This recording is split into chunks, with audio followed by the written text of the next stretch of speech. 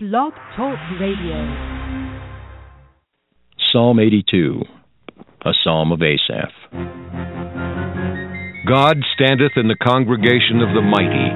He judgeth among the gods. How long will ye judge unjustly, and accept the persons of the wicked? Selah. Defend the poor and fatherless. Do justice to the afflicted and needy. Deliver the poor and needy. Rid them out of the hand of the wicked. They know not, neither will they understand. They walk on in darkness. All the foundations of the earth are out of course. I have said, Ye are gods, and all of you are children of the Most High. But ye shall die like men, and fall like one of the princes. Arise, O God, judge the earth, for thou shalt inherit all nations.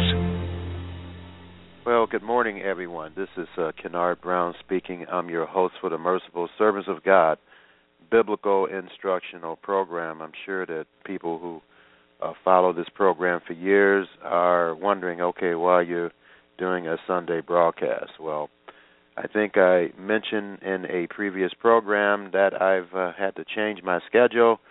I do have an assembly here in my local area, and because of the needs of that assembly, I decided not to do Blog Talk radio shows on Shabbat or on Saturday anymore. So Sundays is the best time for me with my schedule right now at 10 o'clock Eastern Standard Time.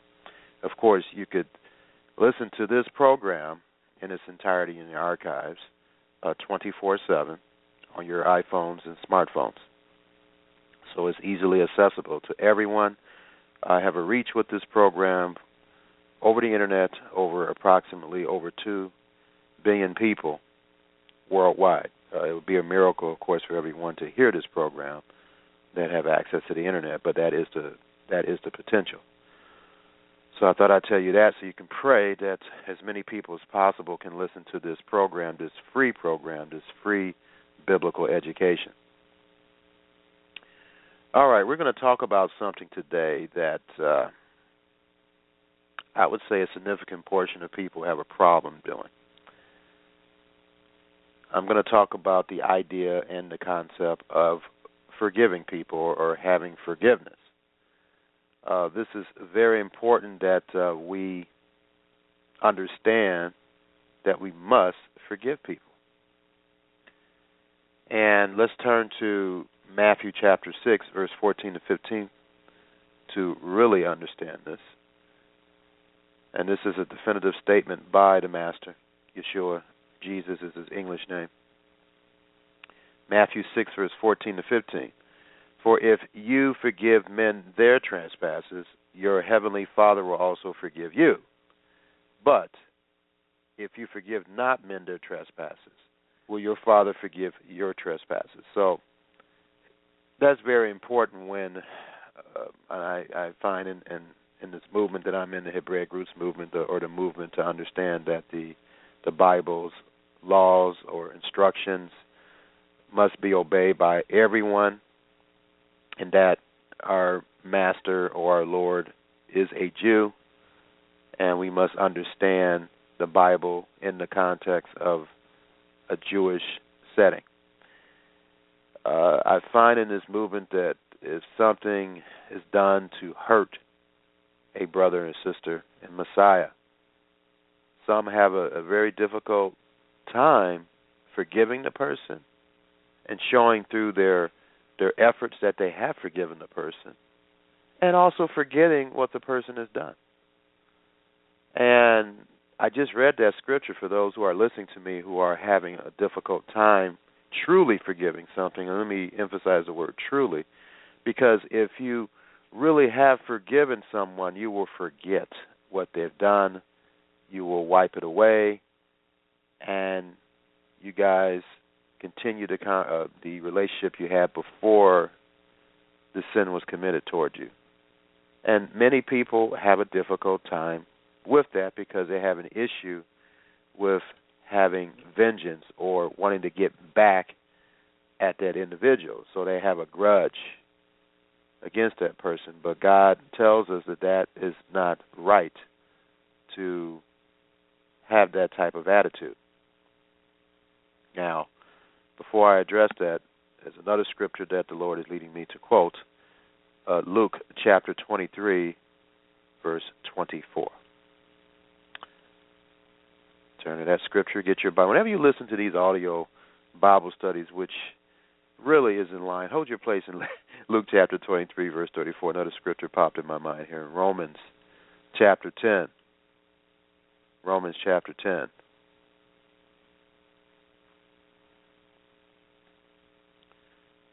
Verse 14. I'm going to read this all the way to verse 17. It says, "How then shall they call on him in whom they have not believed? And how shall they believe in him of whom they have not heard? And how shall they hear without a preacher?" And I hear in this movement sometimes, well, I don't need anyone to teach me anymore. The Holy Spirit will teach me. Well, the Bible says that in most cases a preacher has to teach you. And I get knowledge. People ask me, well, who's your teacher? Well, I read various commentaries from Jewish scholars and those who have learned enough from the Bible that I can actually recognize that their writings, their exegesis of Scripture is credible. Commentaries. I read commentaries, and as long as they're backing it up with Scripture, I accept it, and if it's not backed up by Scripture, I reject it. And so let's go to Romans 10, verse 15. "And how shall they preach except they be sent? As it is written, how beautiful are the feet of them that preach the gospel of peace," the good news of peace, "and bring glad tidings of good things." And peace is defined in the Bible. One of the ways peace is defined in the Bible. Hold your place in Romans 10, verse 15. And we'll go to Psalm 119. Psalm 119, verse 165. And it states the following here.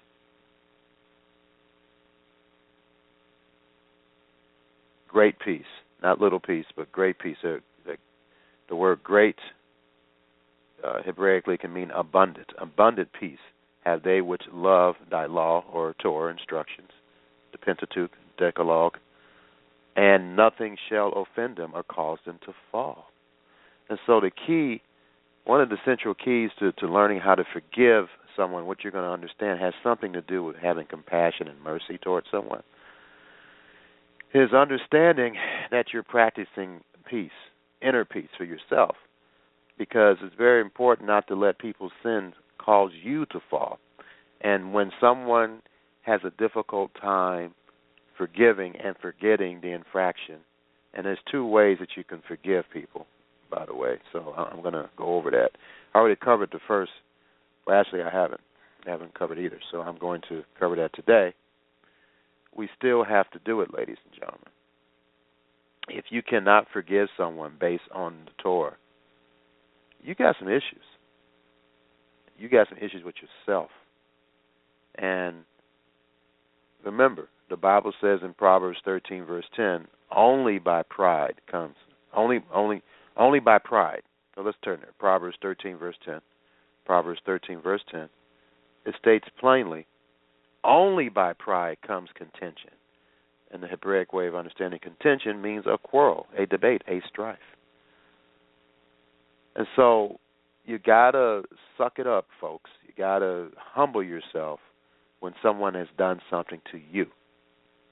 And you cannot have a vengeful attitude toward them, ladies and gentlemen. That is not your place, and you need to stop acting like it is.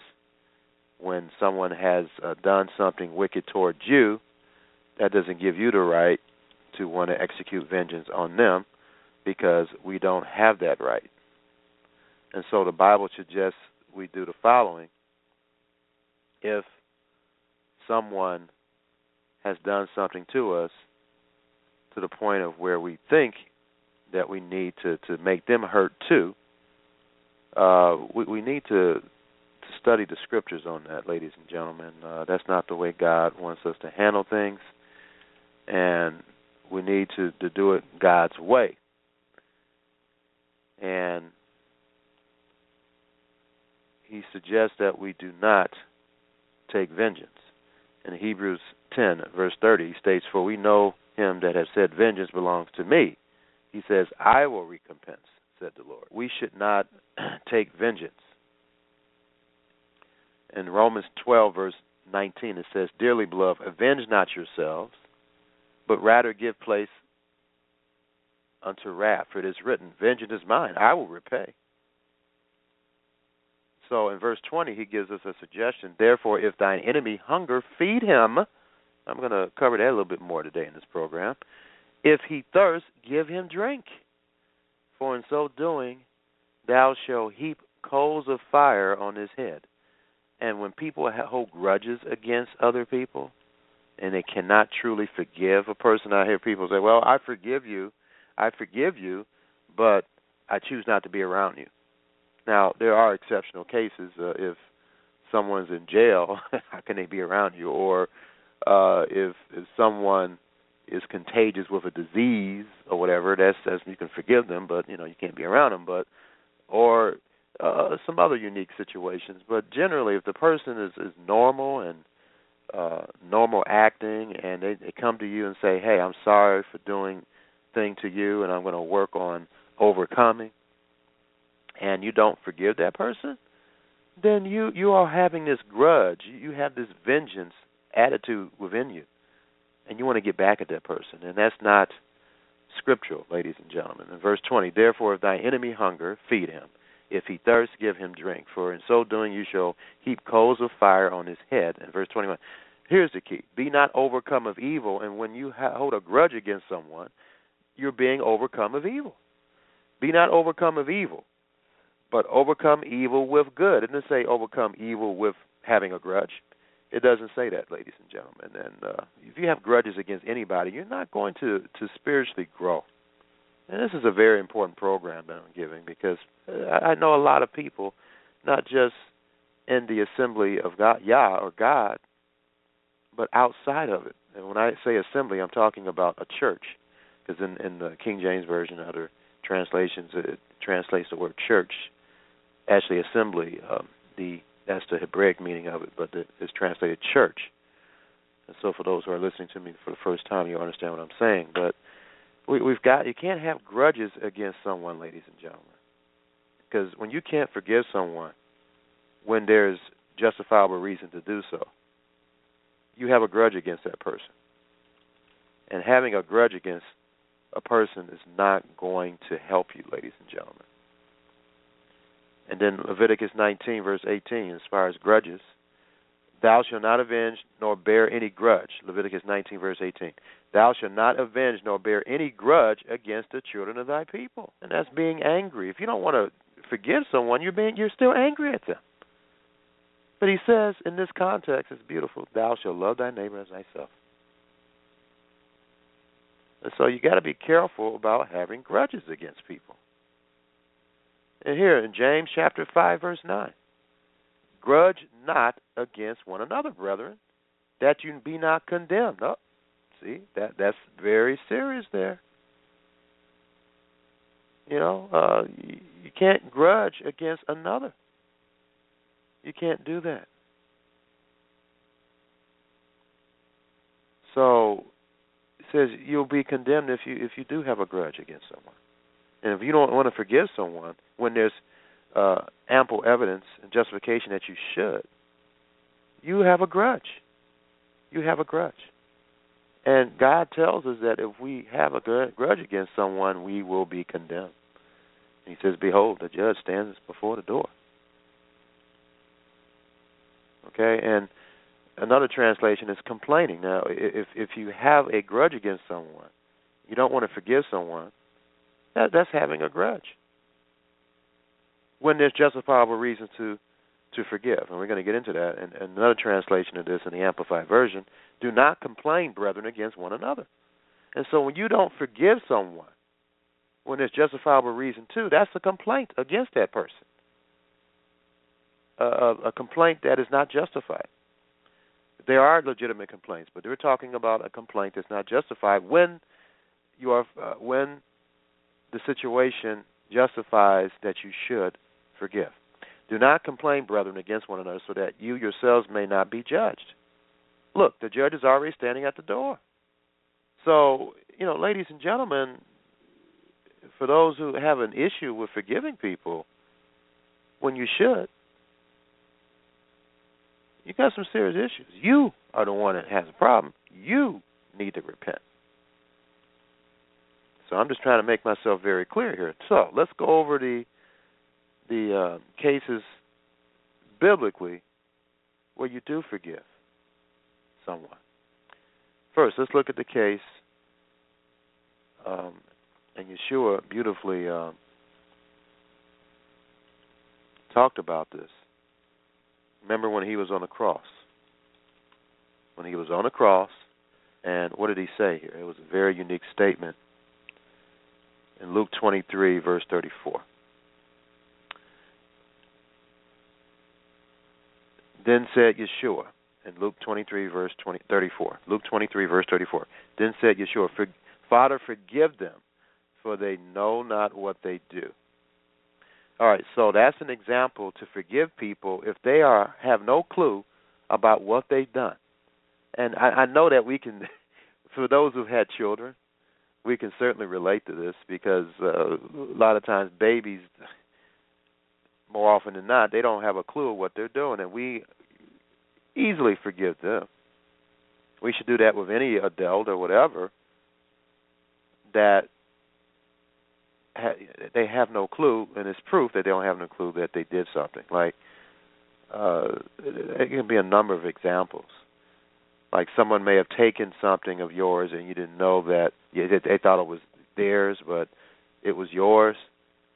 Hey, forgive them, for they did not know that it was yours or whatever. Okay, so that's an example of the many. But we are certainly commanded based on this, because we're supposed to follow Yeshua's example based on 1 John chapter 2, verse 6. If he forgave people because they did not know what they are doing, so should we. And God does that. He forgives people because they don't have a clue about whatever they did. So that's something that we need to follow. Now, the second way that we forgive people is if the individual knows what they did wrong. If the individual knows that they did something wrong, all right, then we forgive them if they repent. So in Luke 17, verse 3 to 4, it says, take heed to yourselves. If thy brother trespass against thee, rebuke him or correct him. So, ladies and gentlemen, correction must be done.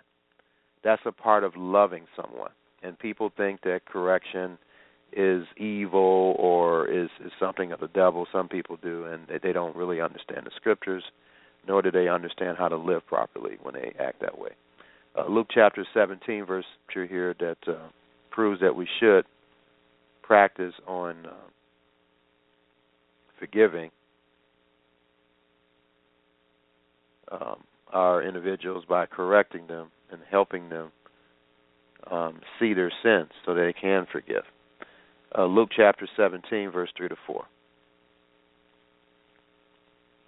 Luke chapter 17, verse 3 to 4. It says, take heed to yourselves. If thy brother trespass against thee, correct him. Now hold your place here. I'm going to turn to a scripture that perhaps you may not be familiar with, but it's a shocking scripture in the context of correction. Proverbs chapter 12, verse 1. It states plainly, whosoever loves instruction loves knowledge, but he that hates reproof is brutish. And that word brutish in the Hebrew means stupid. And so if you don't want to be corrected, folks, the Bible calls you stupid. All right? It's not Kennard calling you stupid. The Word of God is calling us all stupid if we have this rotten attitude of not wanting to be corrected. In Psalm 141, verse 5, it says, let the righteous smite me. This is a psalm of David. Let the righteous smite me. It shall be a kindness, and let him reprove me. It shall be an excellent oil. He had a wonderful attitude about correction. This is King David. He was a prophet. King David. King David. And so we need to have that type of attitude. Now, people may say, well, how many times should I forgive someone? Verse 4 of Luke chapter 17, and if he trespass against thee 7 times in a day, which, by the way, 7 is the number of completion, and 7 times in a day turn again to thee, saying, I repent, you shall forgive him. I've heard people tell me, well, you say that you're sorry, but I don't see any proof. Well, if you don't allow that person to fellowship with you, how in the world can you tell whether or not that person has changed? You have to give that person an opportunity. And when people don't give that person an opportunity to show that they have changed, then they are having a grudge against that person, which the Bible says you will be condemned if you continue to have that attitude. This is serious, ladies and gentlemen. You got to repent of that, of having grudges against someone. That's not a grudge is a complaint. Now, there are legitimate complaints. If your brother or sister knows what they have done and they don't come to you and say, I'm sorry, I repent, then that's a different story. You have a right to not forgive that person until they come to you. But on the other hand, I already gave you the other example of forgiving someone and they don't have a clue of what they did. We must do that. Anyway, Matthew 18, verse 21, here's a good question that Kepha, or Peter, asked the master. Kepha is the Hebrew name for Peter. Matthew 18, verse 21, then came Kepha to him and said, Master, how oft shall my brother sin against me and I forgive him? Till 7 times? And then in verse 22 of Matthew chapter 18, Yeshua said unto them, I say not unto thee until 7 times, but until 70 times 7. 70 times 7, which is 490, which has something to do with the Daniel 9, verse 24 to 27 prophecy, which is another Bible study. But anyway, Yeshua said unto them, I say unto thee until 7 times, but until 70 times 7. And it's interesting, the 490 day prophecy, because that certainly has everything to do with repentance and Yeshua coming and saving mankind and shedding his blood for mankind and so forth. And then he leads into another interesting, I was going to talk about, I might as well talk about the parable now. An example of how we should forgive people. And people need to study this parable. It's a very powerful parable, ladies and gentlemen. And so, he's giving Kepha and us an example of how we should forgive people based on his question. So let's listen up to God's words here. In verse 26, therefore the kingdom of God, or the kingdom of heaven, is a spiritual dimension, likened unto a certain king, which would take account of his servants. And when he had begun to reckon, one was brought unto him which owed him 10,000 talents. Verse 25, but for as much as he had not to pay, his Lord commanded him to be sold, and his wife and children and all that he had in payment to be made. The servant fell down and worshipped him, saying, Lord, have patience with me. Pay thee all. And see, when you forgive somebody, it does involve patience, ladies and gentlemen. You can't be impatient and expect someone to be totally perfect about what they have done. But if they're making an effort, and you see that effort, and how can you see that effort if you don't fellowship with the person? You can't, through emails or speaking on the phone even, you can't really see whether or not someone is sincere about repenting. Face-to-face interaction is the primary and the optimal communication that we all should have to see whether or not someone has truly changed. But anyway, Matthew 18, verse 26, the servant therefore fell down and worshiped him, saying, Lord, have patience with me, and I will pay thee all. In verse 27, then the Lord of that servant was moved with compassion. He was moved with compassion, ladies and gentlemen. And that word compassion means pity, being merciful. Being merciful. It means to have mercy, to alleviate the consequences of sin or suffering in the lives of others. And so when you forgive someone, it has something to do with mercy. It has something to do with mercy. And then the Lord of that servant was moved with compassion and mercy and loosed him and forgave him the debt. And so, folks, if we want to have mercy, we must have mercy toward other people. And when you forgive someone, you're having mercy. And if you cannot forgive someone, don't ever expect God to have mercy on you. Matthew 18, verse 28. The same servant went out and found one of his fellow servants, which owed him 100 pence. And he laid hands on him and took him by the throat, saying, Pay me what thou owest. So this person is not being merciful. He's not being compassionate. In verse 29, and his fellow servant fell down at his feet and besought him, saying, Have patience with me, and I will pay thee all. Verse 30, and he would not, but went out and cast him into prison till he should pay the debt. Verse 31. And so when his fellow servants saw what was done, they were very sorry, and came and told unto their Lord all that was done. In verse 32, then the Lord said, after that he had called him and said unto him, O thou wicked servant, I forgave thee all that debt, because thou desired me. Shouldest not thou also have had compassion on thy fellow servant, even as I had pity on thee? See, this is an example. We've got to follow the Master's examples, folks. If we can't learn how to have mercy, and one of the ways you show mercy is by forgiving someone based on the criteria. I mentioned that to you. Number one, if the person didn't know any better, you should certainly be forgiving them. And if the person did know better and they came to you and said, I'm sorry, I want to change, I'm sorry I did this to you, then you must forgive them. And when you forgive somebody, you're showing a facet or a characteristic of having mercy towards someone, pity.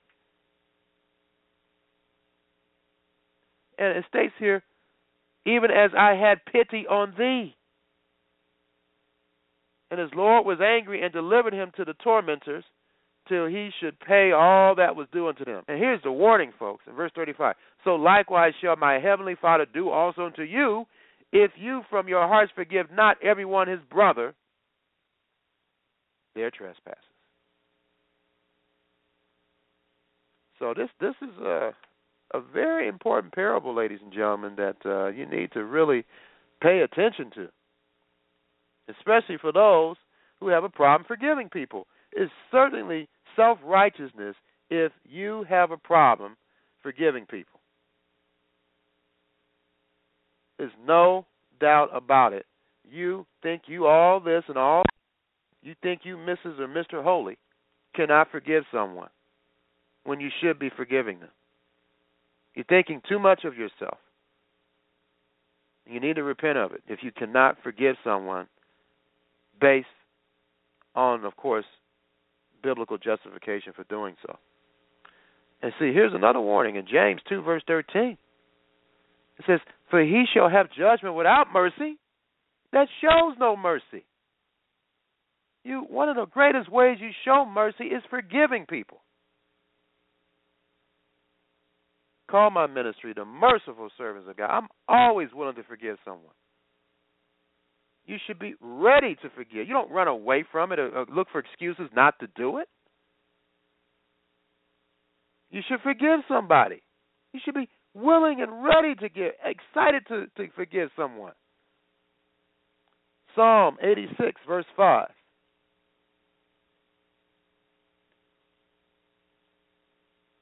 Says, for thou, Lord, art good and ready to forgive. We should be ready to forgive. We should be preparing to forgive, not looking for reasons not to. This is interesting about this Hebrew word is salah.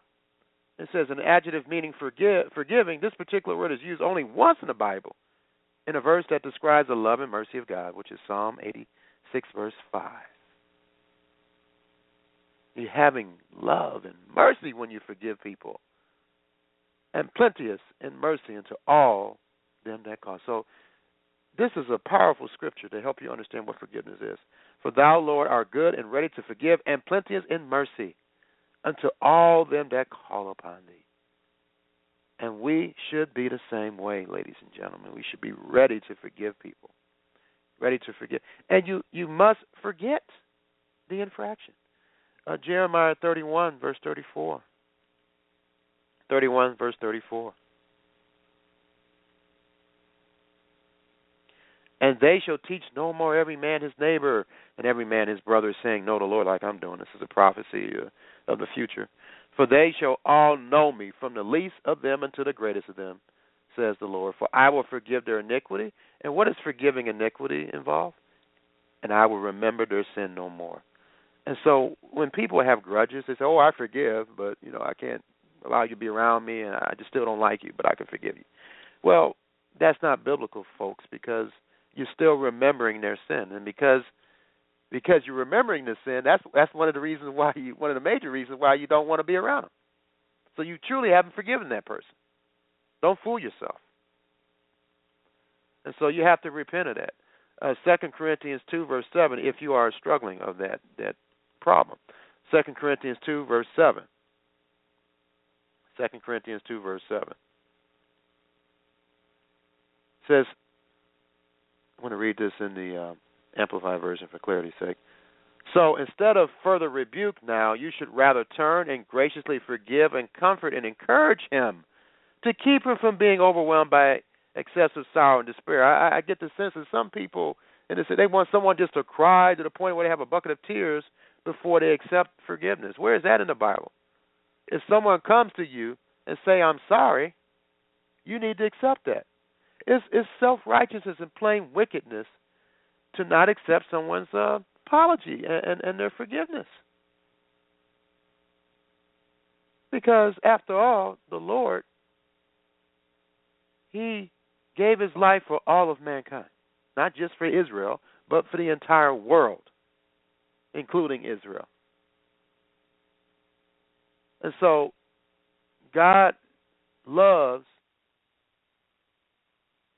the wicked must learn how to do that, ladies and gentlemen, or we won't be in God's kingdom. You think you will, you won't. Exodus 23, verse 4 to 5. Exodus 23, verse 4 to 5.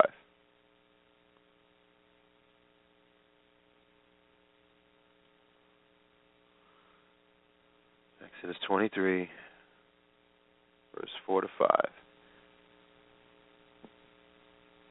If you meet your enemy, this is where the concept of loving, do good to your enemies, love your enemies. Exodus 23, verse 4. If you meet your enemy's ox or his donkey going astray, you shall surely bring it back to him again. And this is your enemy's ox.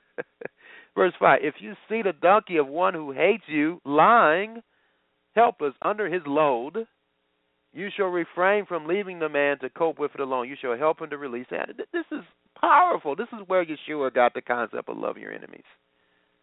They say it's not in the Torah. It is in the Torah. Some Jews say that. I mean, this is to me a simple concept, folks. And we better stop holding grudges against one another. That's one of the reasons why we don't have unity in the Hebraic Roots movement and outside of the movement in our Christian churches. It's is certainly a very wicked behavior not to forgive someone. One of the most wicked things that can be done towards someone. 2 Samuel chapter 22, verse 36. You have also given me the shield of your salvation. And just quoting this scripture, I think I misquoted here. 2 Samuel 22, verse 36. About forgiveness here. Okay. Yeah, 2 Samuel 22, verse 26. With the merciful you will show thyself merciful, and the upright man will thou show thyself upright. So we better make sure we're merciful toward people. And being merciful is being ready to forgive, folks. You got to be ready to forgive. Don't run away from it. Don't make excuses. This reminds me of a passage in Genesis chapter 50. Remember how Joseph's brothers turned against him, with the exception of Benjamin? And his father, before he died, wrote a message to Joseph, and in Genesis 50, verse 16, and they sent a messenger unto Joseph, saying, Thy father did command before he died, saying, verse 17, So shall you say unto Joseph, Forgive, I pray thee, the trespass of thy brethren, and their sin. For they did unto thee evil. And now we pray thee, forgive the trespass of the servants of the Lord of thy father. And Joseph wept when they spake unto him. And so his father gave him some wisdom, as fathers are supposed to give their sons. And he said, forgive your brothers. They did evil, but forgive them. Forgive them. Just forgive them. And it's interesting, the Hebrew word for forgive in this context is it means to take away. To take away. To take away. To take away guilt. To take away. And so, ladies and gentlemen, that's important to understand. And that's nasa in Hebrew. That we have to take away the infraction. That's what I've been saying all along. When you forgive someone, you just don't say, okay, I forgive you. You do the best you can to forget that person did whatever they did towards you. Truly forgive someone. And you do it through your actions. You allow that person to be in your presence again. You don't say, okay, I forgive you, but I'll just love you at a distance. Now, of course, there's situations where you have to do that, okay? But generally, especially brothers and sisters in Messiah and Christ, you should make the best effort you can to fellowship with that individual. Many people today don't understand the importance of fellowship. Without fellowship, you can't really grow. I know there's exceptional situations where people are stranded, don't have anyone. God takes care of that. But when you are able to fellowship with people, you grow. You got to compare this to on a physical or temporal situation or plane with the physical family. Let me ask you a question. When the father is really ever around in a family, what happens to that family? What happens to the daughter? What happens to the son? Well, the son does not have a father figure to be a man, and the daughter doesn't have an example of a man to go for when she desires a man to marry her. And so they both suffer because of that. And, of course, they both suffer because they don't have that male leadership around them. What happens if the mother's not around? Well, there's catastrophic consequences for that. It has been proven statistically over the years that when a family is not together and when they're not around each other and when the father doesn't spend time with his kids and when the mother doesn't spend time with the kids, it affects them in a mighty way. So it is with the spiritual family, ladies and gentlemen. The spiritual family is no different. We are a family. And we got to all start acting like we are family, ladies and gentlemen. And I find that is an issue in this movement. We seem to care more about our physical family than our spiritual family, and that's sad. That's sad, but that is true.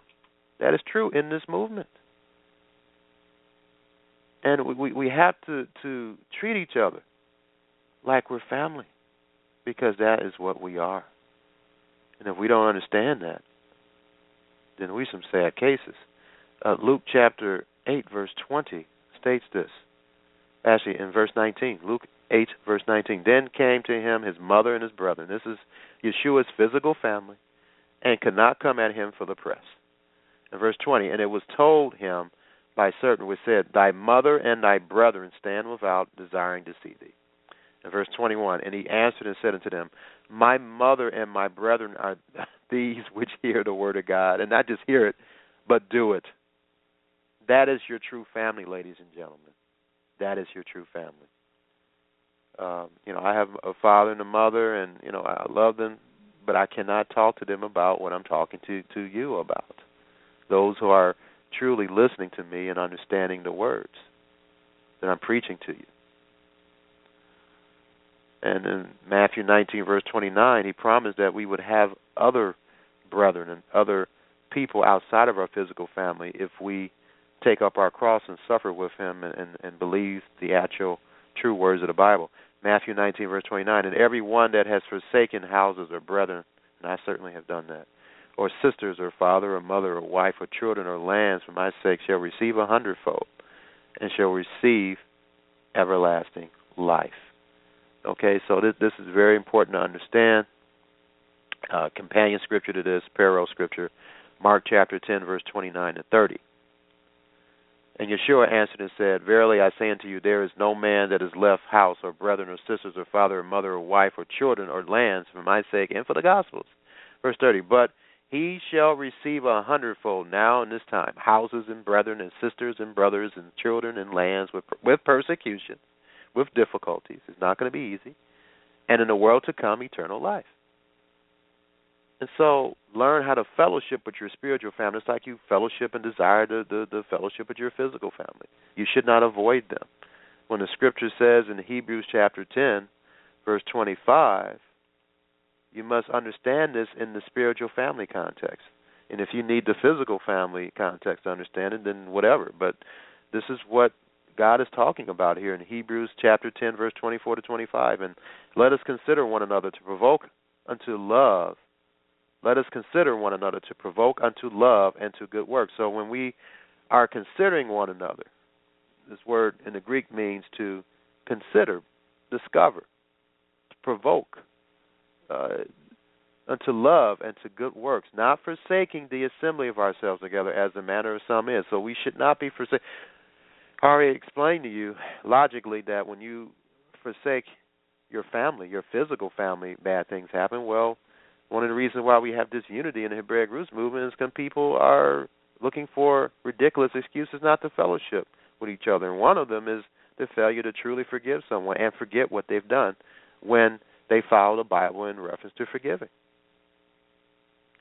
So, not forsaking the assembly of ourselves together as the manner of some is, but exhorting one another, and so much the more as you see the day approaching. So, how can you exhort one another if you're not around each other? So, we've got to stop all this not wanting to fellowship with our brethren. Now, there's situations because of sin and because of not repenting that you shouldn't, but if they are repenting and if they are showing the willingness to change, then you have no reason whatsoever not to fellowship with them. And so I'm telling you that. So I'm hoping that you repent if you do have grudges against someone. Even in Jewish writings, even in the Talmud, it says, this is Yoma 85b, as in boy, for certain sins repentance gives a respite, and a day of atonement atones, but he who sins against his neighbor must first be reconciled to him. So Yeshua commanded this, of course, in Matthew chapter 18 with the conflict resolution, verse 15 and 17. But even in Jewish writings, they understand that the person that sins, they should want to reconcile, and the person that has been sin, has suffered from the sin, should be willing to reconcile. And it states right here, not only should one not harbor hatred and vengeance in his heart, but it is his duty to help his enemy, which certainly presupposes forgiveness of him. And this is found in the article on the Jewish Encyclopedia, excellent article on forgiveness, the www.jewishencyclopedia.com. And so, ladies and gentlemen, I hope that you understand that it's important to forgive people. I hope in this short Bible study you understand how to do it. And may God bless and keep you. And Yah willing, I'll be available to you next week. Shalom. Peace. Malachi chapter 4. For behold, the day cometh that shall burn as an oven, and all the proud, yea, and all that do wickedly shall be stubble. And the day that cometh shall burn them up, saith the Lord of hosts, that it shall leave them neither root nor branch. But unto you that fear my name shall the Son of Righteousness arise with healing in his wings, and ye shall go forth and grow up as calves of the stall. And ye shall tread down the wicked, for they shall be ashes under the soles of your feet in the day that I shall do this, saith the Lord of hosts. Remember ye the law of Moses my servant, which I commanded unto him in Horeb for all Israel, with the statutes and judgments. Behold, I will send you Elijah the prophet before the coming of the great and dreadful day of the Lord. And he shall turn the heart of the fathers to the children, and the heart of the children to their fathers, lest I come and smite the earth with a curse.